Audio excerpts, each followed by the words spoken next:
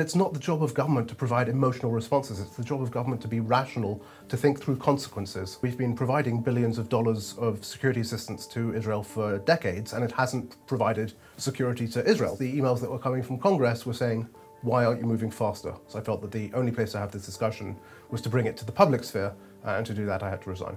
Welcome to The Big Picture, a show about the past, the present, and the future. My name is Danya Akkad. I'm filling in today for Mohammed Hassan. I'll be speaking with Josh Paul. Paul made headlines last month when he resigned from the State Department. For 11 years, he was a director in the State Department's Bureau of Political Military Affairs, which is responsible for U.S. security assistance and arms transfers, including transfers to governments which have violated human rights and harmed civilians. Paul played an active role in the Bureau, approving arms transfers and convincing Congress to approve them as well. But on the 18th of October, he resigned, saying he could not support the rush of U.S. arms to Israel, a policy he called short-sighted, destructive, unjust, and contradictory. We'll discuss what led to his decision, but we'll also discuss the lessons he has learned from his experiences that predate the State Department. Paul worked with the Coalition Provisional Authority in Iraq after the U.S. invasion, serving as a civilian advisor to the Iraqi Interior Ministry as it trained security forces. He was also in Ramallah for a year, training Palestinian security forces. We reflect on all of his experiences, how they have shaped his thoughts on how security policies could be improved, and the U.S. role in the world moving forward.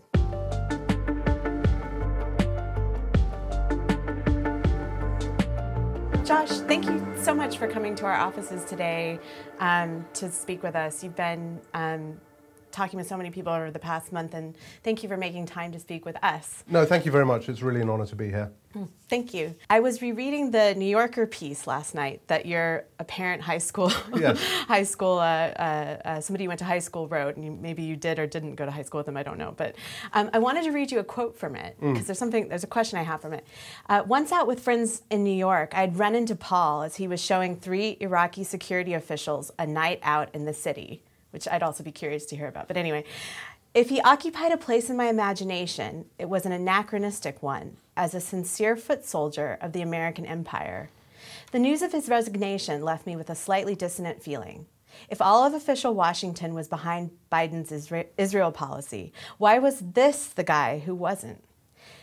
So we'll get to the resignation. Yeah. But what I wanted to really understand more about was kind of how you had ended up in the U.S. in the first place. You're British, or you have a British accent, and also how you ended up focused on international security. I grew up in London, but I went to the US for grad school, and in fact had gone there previously for a few years of high school. And I really was always fascinated by the question of international relations, international security. It's what I did my undergraduate degree on. And that really set me off on a path. I had a couple of professors. One, Paul Wilkinson, was an expert on terrorism who had cut his teeth in Northern Ireland. Another, Magnus Ranstorp, was actually an expert on Hezbollah and had lived with Hezbollah in Lebanon for over a year, I believe. And then finally another, Nick Renger, was an expert on ethics in international relations. And so this combination of terrorism studies, ethical studies, really set me on a path that then led me to grad school in DC, which then in turn, of course, set me on the path that I ended up on in international relations, in national security studies. And was there something before you got to the undergraduate level and you met all these mentors that had gotten you interested in that in the first place? I think it was just always a topic of interest. It was always, a sort of kitchen table sort of area of discussion, global politics and all that sort of thing. But really it was college that set me off on it. Interesting, okay. Because I think, not many people maybe as a child think I'm going to end up in arms control. Well, I didn't. No, so to be clear, I always was interested in diplomacy. I always wanted to work at the State Department. Arms control was a later development. Okay. But State Department was in your mind it from was, an early... yes, it always was. Yeah. Interesting, okay. And so I guess I've been very fortunate to have had the career that let me do what I actually wanted to do even as a child. Yeah. Do you miss the State Department? In some ways, I certainly missed being a part of the decision-making process, and that was a consideration I had to take into account when leaving. I miss the access to information that you have in the State Department, and I miss the people. There's some really good people there working on some really tough issues, and it's a fascinating place to work. But that's not to say that I, at this point, regret leaving. I feel like I made the right decision. In fact, as I look on the events of the last 6 weeks since I left, the only decision I really could have made. Yeah, well, okay, well, let's skip ahead to another question. Sorry, these questions are a little bit in different orders, No but worries. I think we'll just, I wanted to ask about that resignation, whether you thought that resignation had made a difference, and if that was kind of the goal in doing it, or if you just, in good faith couldn't do that job anymore. So it was more than just in good faith not being able to do the job. When I submitted my resignation letter to my boss, they offered me to stay in the State Department. We'll find you something else to do. And I said, I'm not just leaving because I don't want to approve these arms transfers. I'm leaving so I can push back against them. And so that was always the intent. Has it succeeded? I think it's in some ways too early to tell. In some ways, no, it hasn't, right? Because the US continues to provide lethal arms to Israel on an expedited basis, arms that were used in the last 6 weeks in the bombardment of Gaza, and arms that I fear will continue to be used if the ceasefire lapses, as I fear it will. At the same time, I feel like I have created space for this debate, and that was certainly one of my goals. This was not a topic I think a lot of people were very focused on in terms of the US role in arming Israel, and I believe they are now, and I believe that has added pressure to the Biden administration's decision-making. But again, to date, I think it's not added the level of pressure that has produced any real changes in many of the policies. Well, and that's another question I had about real changes when it comes to arms exports. We've talked a little bit about this over the last few weeks. You were inside the State Department and you watched the process happen. And at least with the example of Israel, my impression is that a lot of the regulations that should control arms transfers when they could potentially be used for humanitarian harm didn't really work in practice. Right. For example, in this country, the judicial review didn't stop the government necessarily for a very long time from selling to Saudi Arabia during the Yemen war. What are the pressure points where actually arms export control could be reformed, do you think? Where are the best places? Yeah, so I didn't just watch the process, I was part of the process. And, that's one of the factors that I took into account when deciding to leave, because it wasn't just a matter of standing by as things were happening, but being actively asked to approve sales. I think there are a number of gaps within the US domestic law, particularly as relates to arms transfers, as relates to, for example, Leahy vetting, which is the requirement that US arms do not go to units that have committed gross violations of human rights. As I've spoken about, there are significant gaps in how that law is applied to Israel. Part of the problem is that, of course, the executive branch always seeks the greatest possible flexibility in how it interprets and applies the law, and the courts defer to the executive branch, particularly on matters of foreign policy, which are seen as the president's prerogatives.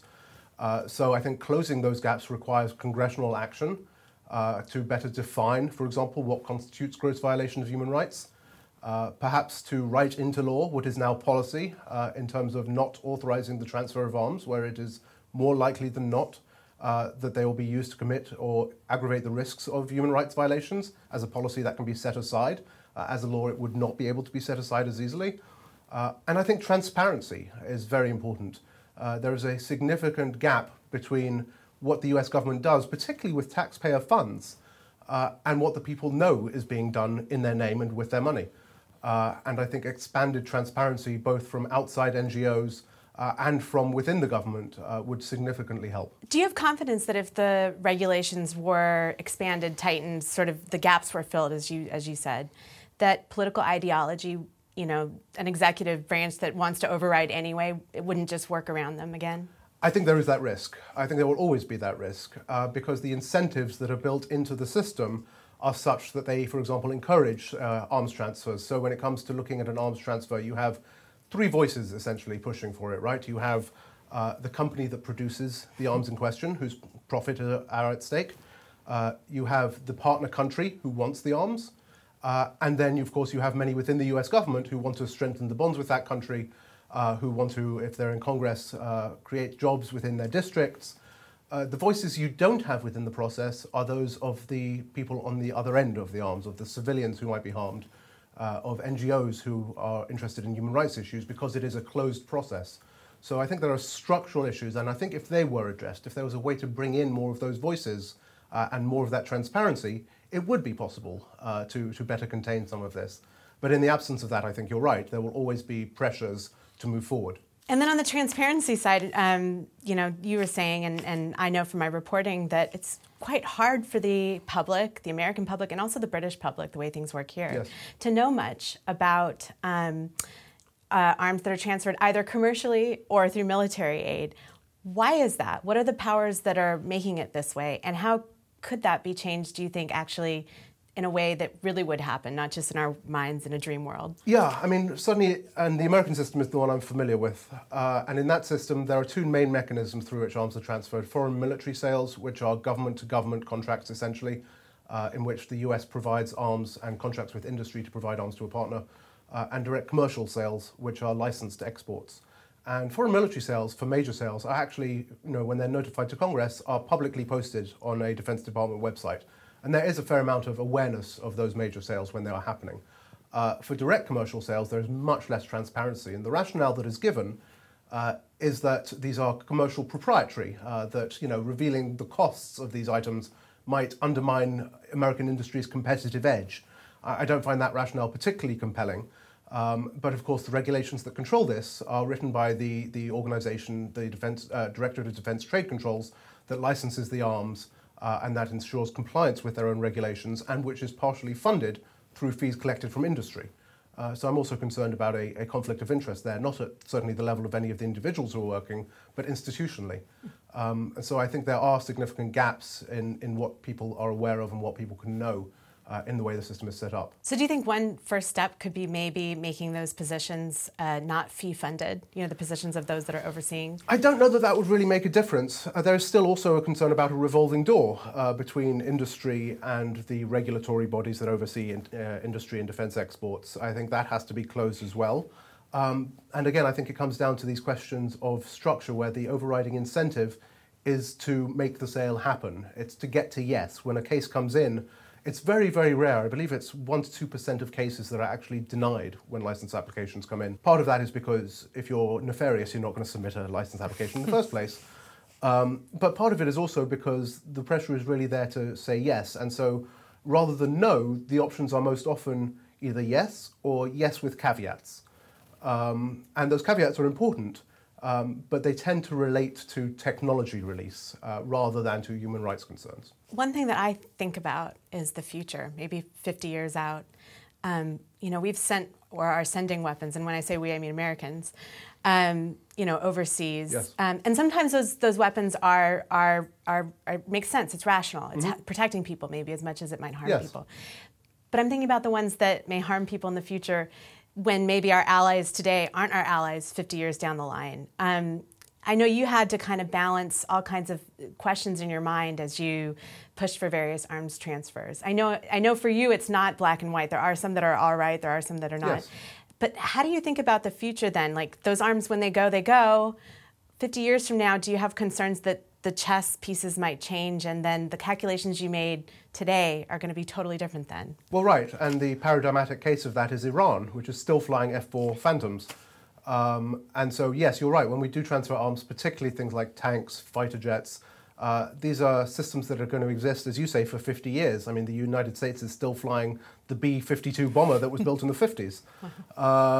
So you do have to take into account, I think, not just what the immediate intended use is, but what the character of the government may be like in the future. And I think we can have some confidence in partners like the UK, like your European partners, Japan, South Korea, that these are stable democracies and will remain so. When it comes to authoritarian regimes, I think we have to be very cognizant of the risks of transitions of power. We see in Africa, for example, where we provide arms or training and then there is a coup. And I think for countries that are engaged or experiencing democratic backsliding, and I think there is a very strong case to be made that Israel is one of those countries, we might also have concerns about whether the politics of the country and what does that mean for the arms that we are providing. It's so hard to predict. Of course. I just can imagine how fraught. I feel like I would have gotten a stomachache in your position at the State Department trying to figure that out. Yeah, and there is often no easy answers, and these are complex, and morally challenging, morally perilous decisions. You have to recognize the world that we live in and recognize as well that the United States is not the only partner or only country providing arms into that world, and take that into account as well. What will it mean if the US does not transfer these arms, but China or Russia do? But at the end of the day, you give it your best shot and hope that the engagement with that partner will lead to a better outcome. You mentioned Israel, and that's one issue obviously I wanted to come to was your resignation. Yeah.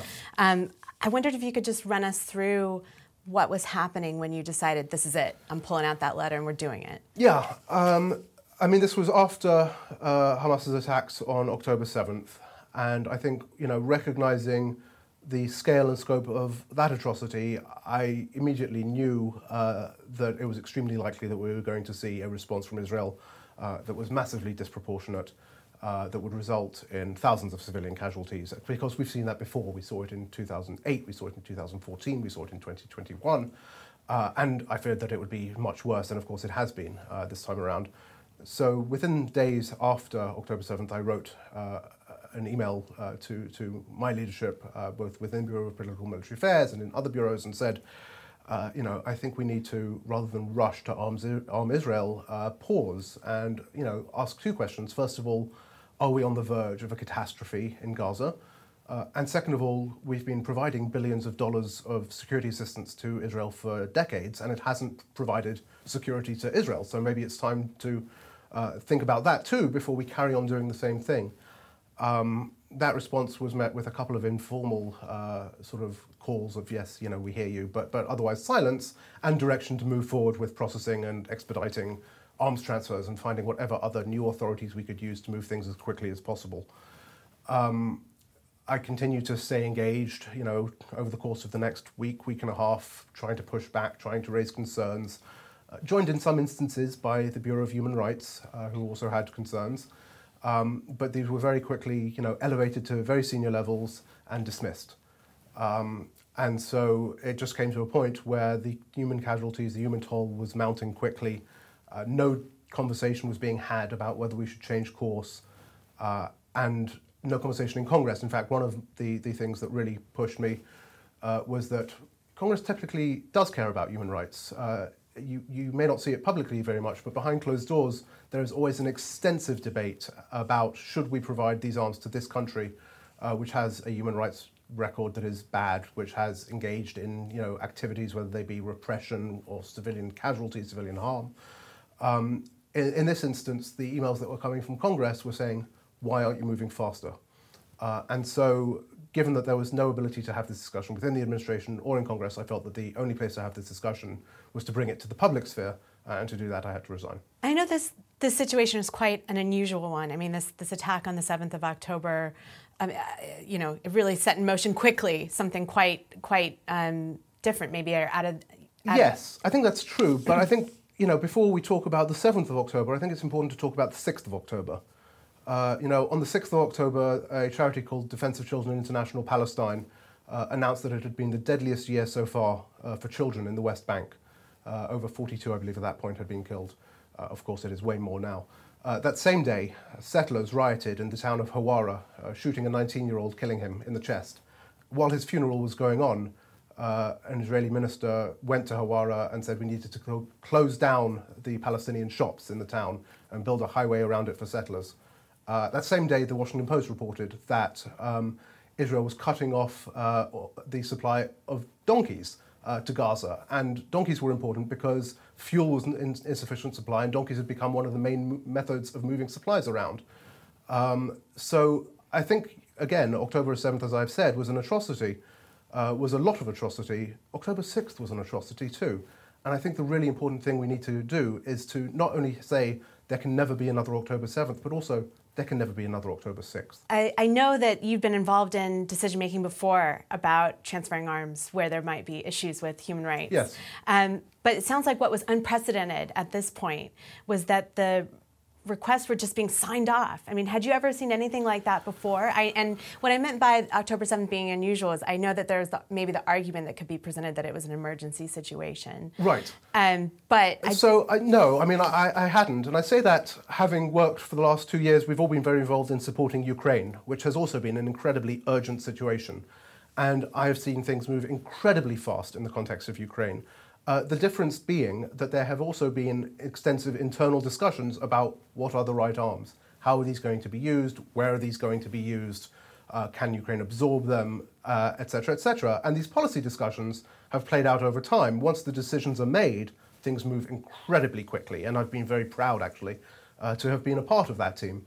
The difference here was that the decisions were not being debated, were not being discussed. It was simply an impulse to move. And I do understand that part of that was an emotional response. But it's not the job of government to provide emotional responses. It's the job of government to be rational, to think through consequences. And that's where I think a lot was missing. Had you ever gotten emails before from congressional offices saying, why can't you move faster? Yes, we had heard that in the context of Ukraine from some, Okay. but not to the same extent where it was, within a day of a request coming in, they were saying, why haven't we received this yet? Where is it? And that continues to be the case. I understand that there are firearms that are destined for Israeli forces in the West Bank, where the administration is able to notify them to Congress, but has not at this point. And there are still questions coming in from Congress, particularly from the Republican side, saying, why have you not notified these yet? So the pressure remains on from the Hill. I wanted to ask you about Yemen. I know you would have been part of discussions about arms transfers to Saudi Arabia during the heat of the Yemen war. And I know that you were part, I think, of a group that was trying to add in some mechanisms and some controls on those arms transfers. Yes. Do you think the U.S. has got the balance right on all of that? No, I don't. And, I think we got it very wrong, actually, in the context of Yemen, as we are getting it very wrong today as well. But I think that in the context of the Saudi-led coalition in Yemen, there was an extensive discussion and debate that did lead to some significant changes in terms of US process and in terms of how we approach arms transfers, both in terms of the technical capabilities and, skills and training. Also in terms of how we think about security sector governance. And to the Biden administration's credit, one of the lessons it has taken from Yemen generally is not just to provide arms, but to provide institutional development, to look at security sectors writ large and how they are accountable to their own people. So I think there have been a number of lessons learned from that. And of course, the first thing the Biden administration did upon coming to office, literally within 20 minutes of being sworn in, was to suspend 2 arms sales to the Saudi-led coalition in the context of Yemen, and those sales remain suspended at this time. And even under the previous administration, under the Trump administration, there was extensive debate and work done to see how we could mitigate some of the worst possible impacts. And I always felt in those contexts like my voice was being heard and that I was doing more good than had I not been there. The difference here again was that there was just no good to be done in the current context of the debate on Israel, at least at the point at which I left. And 2 questions on this. Just thinking about what was done in the context of Yemen with Saudi. I think Larry Lewis, who Yes. maybe you can tell us a little bit more about, was sent over to Saudi Arabia, I think probably as part of this mechanism that Correct. maybe you were, maybe I'd be curious to know what he did, if you think it was effective, and if anybody like him has ever been sent to Israel. So the example you're talking about is Larry Lewis was a Defense Department official, also very experienced in human rights and had worked in the Human Rights Bureau at the State Department, I believe, at one point as well, who had designed for the US how they should address questions of civilian harm in military operations. And was sent to work with the Saudis on that same, Saudi-led coalition, I should say, on that same question, to look at their processes, to look at their tactics, techniques, and procedures, and to provide guidance that would minimize civilian casualties and civilian harm. And that was just one piece of a much broader effort the US made, including, sending military officers at very senior levels to work with the Saudis on processes, Saudi-led coalition on processes. And a number of other mechanisms and steps that were taken that I'm not at liberty to discuss. I'm certainly aware that in the current context, the US has been advising Israel to minimize civilian casualties. I'm not, since I left, I don't know what steps have been taken and how closely that has gone. So I'm not able to compare it to what was done in the Saudi context. A major difference here is that Israel, in many ways, is a much more advanced military than the Saudi Arabian or even Emirati military are in terms of the aircraft they fly, in terms of their intelligence, in terms of their pilot skills. So, I'm not sure that really training or advising is the issue here in a way that it was in 5-10 years ago for the Saudi-led coalition. The issue here, I think, is really one of will and intent on the Israeli part.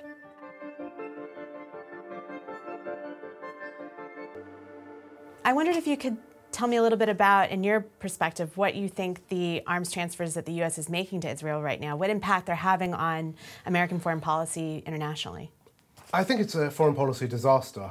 I think it is doing great damage, first of all, to our reputation in the Middle East, where we see a linkage. Of course, there was always a linkage between the United States and Israel, but a perception that what is happening in Gaza is the United States has part of the blame, and I believe we do. And this is, I think, doing significant damage to our relations with not only countries, but with people across the region.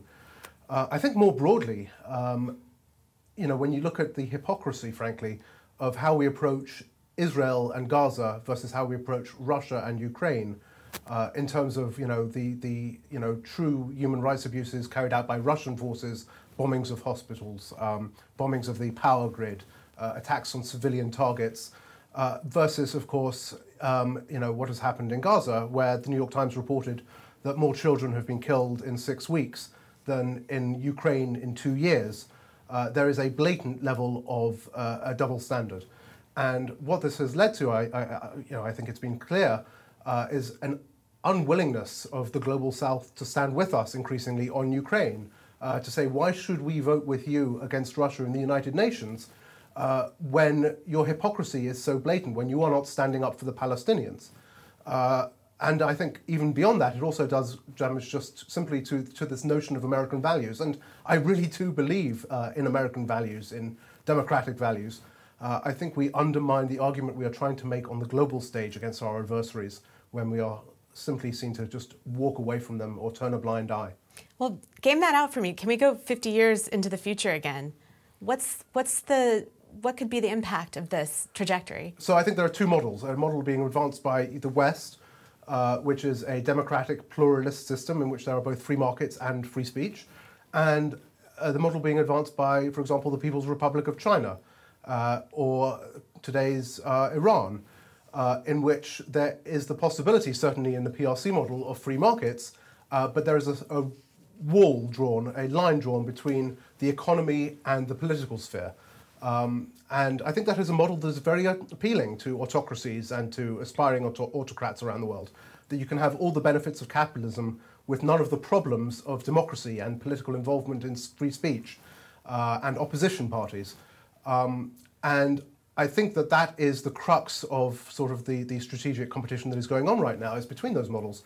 And when we weaken the brand of the West, when we weaken the brand of America, of democracy, by saying, actually, even though we tell you that our values are the determining factor, our values are what carries the most appeal, they don't actually matter to us. We decide when they apply. It is a rules-based order for thee, but not for me. I think it really has an impact, and my concern would be that by weakening that brand, we lean into a world that is more like that autocratic model, in which there is more space for autocrats to say, ignore that model. That's not real. What I'm offering you is real. What they're offering you is lies. So I think it's really important that we put our values first and stick to them. You seem really passionate about that, and yes.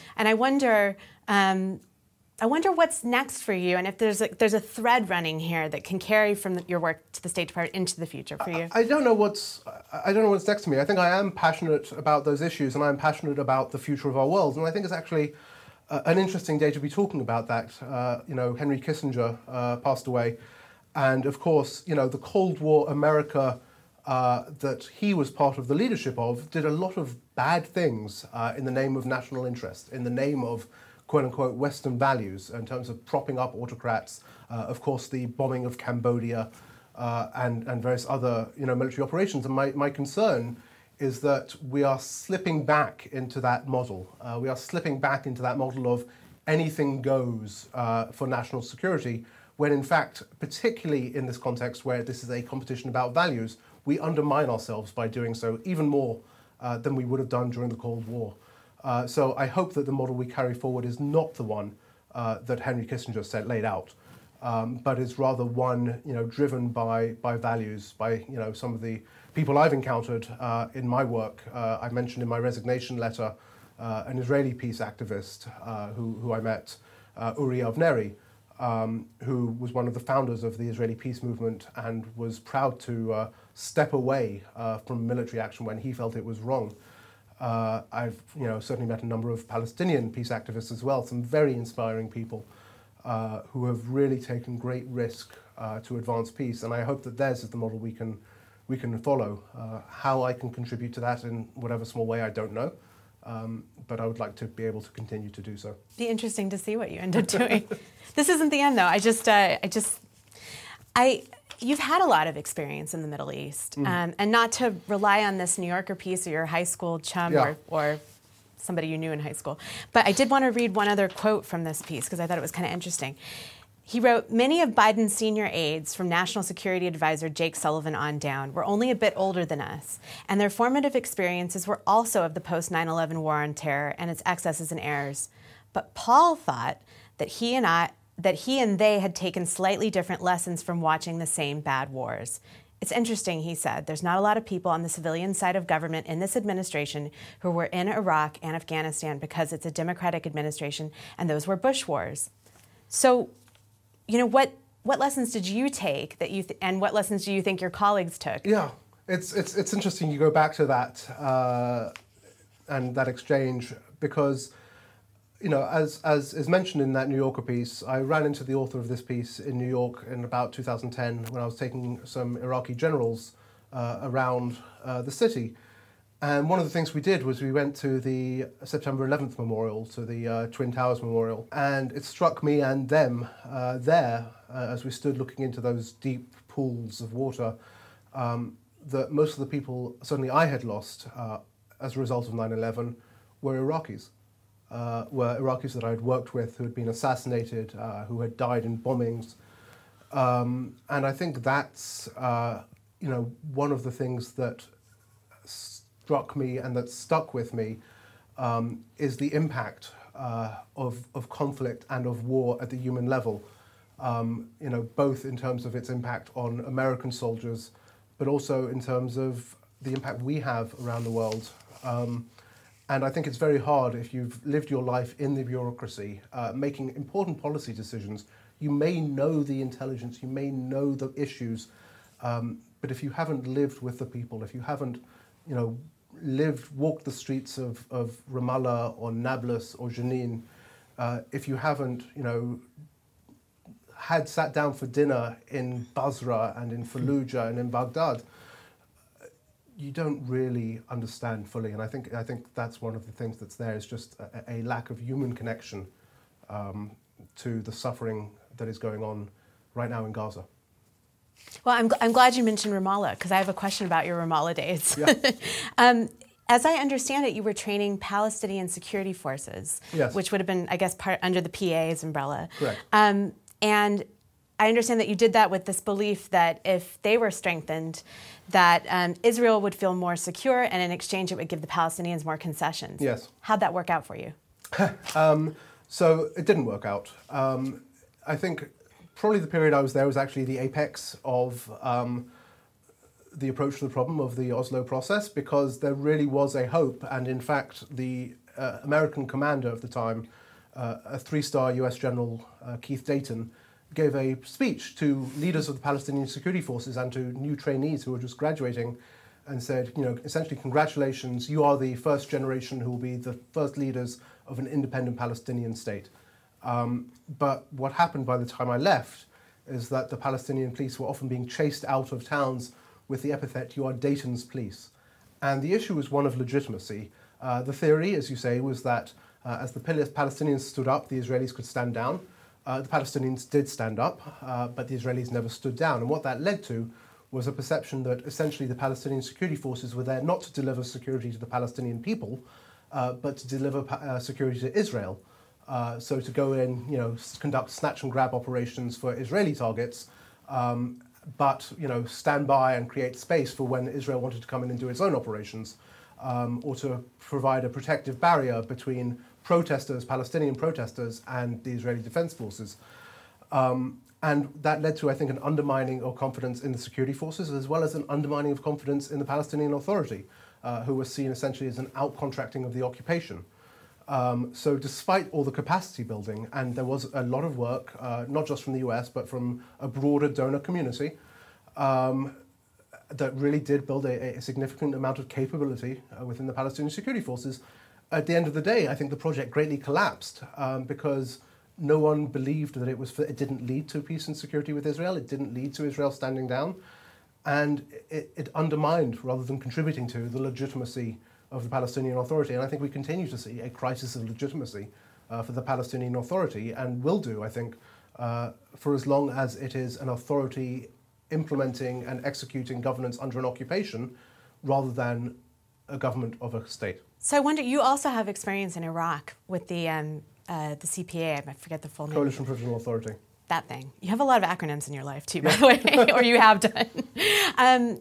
It seems to me in Iraq and in Ramallah, and correct me if I'm wrong, but it seems like you did a lot of work building capacity within various forces, and then there were unintentional things that happened, or unintentional consequences, or maybe not even unintentional consequences, just things happened that then kind of made your work not irrelevant, but it just changed the trajectory of what you were trying to do. Yeah. Do you regret, or do you think there should have been more forethought in those practices? And now, if you were presented with a program, go capacity build in X country, the police, would you do that, or how would you think about it now? Yeah, I mean, I think I've learned a lot in my career and in my work, and I think one of the mistakes we often made is to think about capacity building of security forces in a vacuum.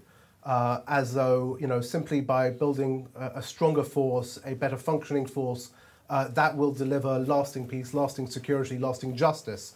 Of course, it's just one small piece of a much bigger political picture. And I think the failure in all of those contexts was to ignore or insufficiently focus on the political picture. Legitimacy of forces being an important part of that, of course, whether it be under the American occupation in Iraq or the Israeli occupation in Palestine, in the West Bank and Gaza. As well as, I think, the question of how does this all fit in? Where are parties playing politics with this? If you're strengthening the forces of one party, whether it be in Iraq or again, whether it be, for example, Fatah in the West Bank, what are you doing? What are the consequences of that to the political debate? How is that going to shape the ability of sort of democratic processes, of civilian oversight, of parliamentary oversight? So I think the major takeaway I have is that ultimately, all of these problems require political solutions, and political solutions that build legitimacy of political systems rather than simply security solutions or economic solutions. Those don't work either, right? There have been efforts, and I was part of those too, in the West Bank to sort of, see, hey, can we make the Palestinian economy work? Can we make, take Jenin as a pilot project, which is one thing we did. And if we can make the economy work there, then we'll expand that out across the West Bank. And of course, here too, it was first of all the security situation did not allow that to happen. The Israeli checkpoints did not allow the transit of goods or of people or of knowledge. And so, yes, the economy is important. Yes, the security is important. But at the end of the day, the politics are the most important part of all. So do we need more investment in mediation?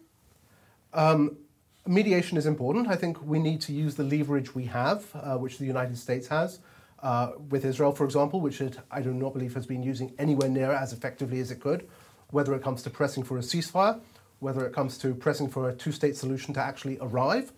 I think there is a lot of leverage. And then once you set the direction, yes, there is a vast need for mediation. But without the international community, and particularly the United States in the leadership role that, for better or worse, it has, setting that direction, mediation will not get you there. We look at the Quartet and the role that it played in the Middle East peace process, which was an immense amount of mediation and a lot of really nice hotels and expensive conferences and some very well-paid consultants. And yet it didn't lead anywhere. It was a dead end. So mediation is vital. But as a part of a objectively goal-driven, time-driven process. What is Iron Beam? So Iron Beam is a developmental laser air defense system. The President's request for the supplemental funding for Israel contains $14.1 billion in defense spending for Israel, actually 14 billion with 100 million being for humanitarian assistance, humanitarian support, which I believe is a significant imbalance. Of that, I believe about $4 billion is for Iron Beam. This is supposed to be an emergency supplemental request that was put to Congress. I do not know how a research and development program is an emergency. I think it's an interesting technology and a potentially important one. I also think, of course, whenever we think about air defense, that it should not be just for one side, that everyone deserves to live safely and securely in their homes. But in any event, I think that, as Congress considers the emergency supplemental, it has to take into account what is truly an emergency, as well as, of course, how the items that are being purchased, which will include, of course, munitions through foreign military financing, will be used. And there's something else that's notable about that supplemental with regards to Israel. I think there's some sort of wording whereby it allows for even less transparency in transfers than already exists. Could you run us through that? Yes, both in the emergency supplemental request for Israel, there is funding for military assistance for Israel, both through State Department and Defense Department channels. In the State Department channel, the language that was submitted by the White House comes with essentially a request to waive notifications to Congress of certain funding and items funded with that funding.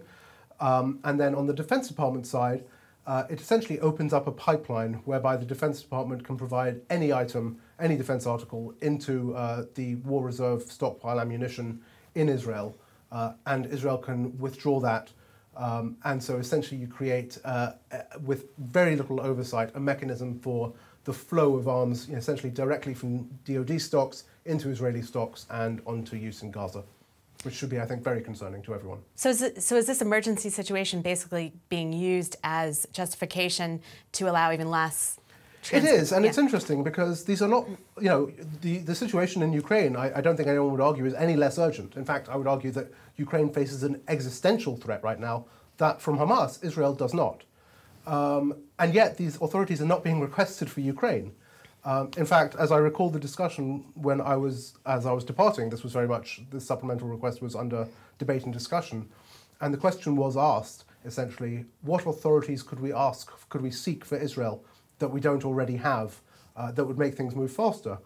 And people looked high and low and really came back and said, we have all the authorities we need, we don't need anything else. We can do everything that Israel needs with what we have. And the direction came back again, okay, but we have to show that we're doing more, so let's come up with the most creative, inventive things we can and throw them into the mix. And that's what you see in that supplemental request. Do you have any idea how it got into the did it come from the White House? And so what's going on here? Who are the senior officials trying to please, and why? I think there's a political miscalculation, frankly. I think that there was no anticipation in the White House of the level of popular discontent and disagreement with the approach that this administration, the US administration, has taken. I think it has taken them by surprise. I think it has taken a lot of people by surprise because I think we see a movement unlike any that we have seen, from student groups to public protests to professionals. And if you look at the public polling, a majority of Americans support a lasting ceasefire. A majority of Americans do not support the president's policy of unfettered lethal assistance to Israel. But I think going into this, the expectation would be that everyone would be behind whatever we can do, whatever we can throw at Israel to use in its conflict. And so I think that's what was sort of driving. There was a political calculation here, a domestic political calculation of let's show that we're all in. And I think it's a political calculation they got wrong. And is that calculation with the voters in mind or with those who pay for election campaigns? I think both. I mean, at the end of the day, the voters do matter. Votes matter. And I think the Biden administration is wrestling now with significant challenges in many parts of the country, for example, in Michigan, where people have said, look, we're not going to go out and vote for, a President Trump, but nor can we come out and vote for you now, President Biden. So I think there is a late reckoning and a challenge in balancing some very disparate voices across the, American political field on this, which is, becoming quite polarized. So I don't envy the Biden administration for the position it is in. I think you're damned if you do, damned if you don't. But I think better to be damned for doing good. One thing I wanted to ask you about, you mentioned when Biden first came to power, he paused, Yes. and those are still paused, these arms transfers to Saudi Arabia. In the UK, there have never been a pause in arms transfers to Saudi Arabia during the same time period. Why do you think the US is willing to pause a bit, but the UK hasn't? I think there was some fortuitous nature to the US pause in the sense that these were two rather high-profile precision-guided munition sales to the Saudi-led coalition that happened to mature in terms of their ability to be licensed actually on the day that Biden came into office. And so there was a political opportunity there for him and for the Biden administration to make its mark and to put human rights, quote-unquote, at the center of foreign policy. Of course, so I think that was an opportunity that they took advantage of. I think, now, of course, we have to question whether human rights are still at the center of foreign policy, and that's part of the question about the backsliding, if you will, or I think the hypocrisy that is happening in the context of Israel and Gaza. So I think that's why the timing was there. I think had the timing been different, and there had been calls within the Biden administration since then to move ahead with those sales, to unchain them, to unsuspend them. And there have been other sales as well. And there have been other sales in the yeah. meantime, correct. Yeah. So I think I can't speak to the UK processes, to the UK decision making. It's also, of course, the case that the US provides a lot more to partners in the Middle East than the UK does. But I think that a big part of that was timing. I did also want to talk to you on the record here about guns, the U.S. Arms transfers to Israel with guns. Yeah. We've talked a little bit about this over the course of reporting, but in our discussions, I was asking you, it seems to me that there's not a lot of public information about what types and how many guns are transferred to Israel, either commercially or as military aid. And then once those guns get to Israel, there really isn't monitoring about where they go or who's using them. Do you have concerns now as you're watching the West Bank heat up? Yeah, I mean, let's talk about guns writ large, right? Because, people often focus on precision-guided munitions and bombs and fighter jets, but it's guns that kill more people in conflicts around the world than any other weapon. And the US is a leading exporter of firearms, both, of course, illegitimately, illegally into Mexico, for example, but also through government license transfers. And in fact, one thing the previous administration did, the Trump administration did, was to transfer control over a number of types of firearms from the State Department, where they are more tightly controlled, to the Commerce Department. A Biden administration campaign promise, still up on the Biden 2020 website, if you go look at it, was to transfer those controls back into the State Department. That has never happened. When it comes to firearms specifically to Israel, I think there are a number of units of concern that those within the administration and the NGO community have raised concerns about, given their track record of extrajudicial killings, of torture, and of other gross violations of human rights. And of course, there is also the risk of the settler militias in the West Bank, which have conducted a number of shootings, including in the last 6 weeks. One thing about guns is that they are very fungible. If you give a country a fighter jet, it's not that they can, sort of use that fighter jet or use the, Boeing 747 they have. They can only use that for the role that it is. But with guns, if you give, one unit guns, that frees up that unit's guns to go to someone else. So even if you are controlling who the US firearms are going to, you're still, freeing up firearms that may not be US origin for other purposes. So it's very hard to control the flow of firearms, of course. They're very easily smuggled. It's very hard to control the end use because it is at the individual level. And it's very hard to sort of, understand fully how they are being used. So I think that should be a major area of concern, both for those involved right now in the export licensing process within the US government and for, NGOs who are looking at this question of human rights abuses in the West Bank. And we discussed the rifle order that has kind of made some headlines recently. Mm-hmm. It sounds like that's been halted for now. So there are a number of notifications to Congress pending of firearms that certainly I was tracking before I left, and which I am actually pleased to say have not yet been notified to Congress, despite the fact that they are ready to be so. And my understanding is that, I'm somewhat bound by confidentiality in some of the discussions I've had, but that there has been some outreach from Congress to the administration from people saying, from members saying, we have concerns about these firearms going into the West Bank. Do not transfer them. Let us talk about, how they will be used, who they will go to. And that has led to some delays, that has led to some engagement between the Biden administration and the government of Israel, and that conversation is ongoing. So I do believe that ultimately those firearms will move, but the fact that they haven't yet, I think, shows that since I left there has been at least some engagement, some discussion to draw attention to at least this set of concerns. I think those are all of my questions. I feel like anymore, and I'm torturing you. Yeah, that's fine. And I really appreciate having gotten to go through all of that. And thank you so much. Thank you very much for having me. This episode of The Big Picture is produced for Middle East Eye. Thank you to Hossam Sarhan for filming and Anas Ala for graphics. And thanks to you for listening. If this episode struck a chord with you, or if you disagreed with what was said, we want to hear from you. So you can reach me on Twitter at Muhammad Was Here, or by email at mh@middleeasteye.org. You can also watch all of our episodes in video format on our YouTube channel. If you like this, please consider giving us a rating because it goes a long way and helps us reach new audiences. Until next time, salam.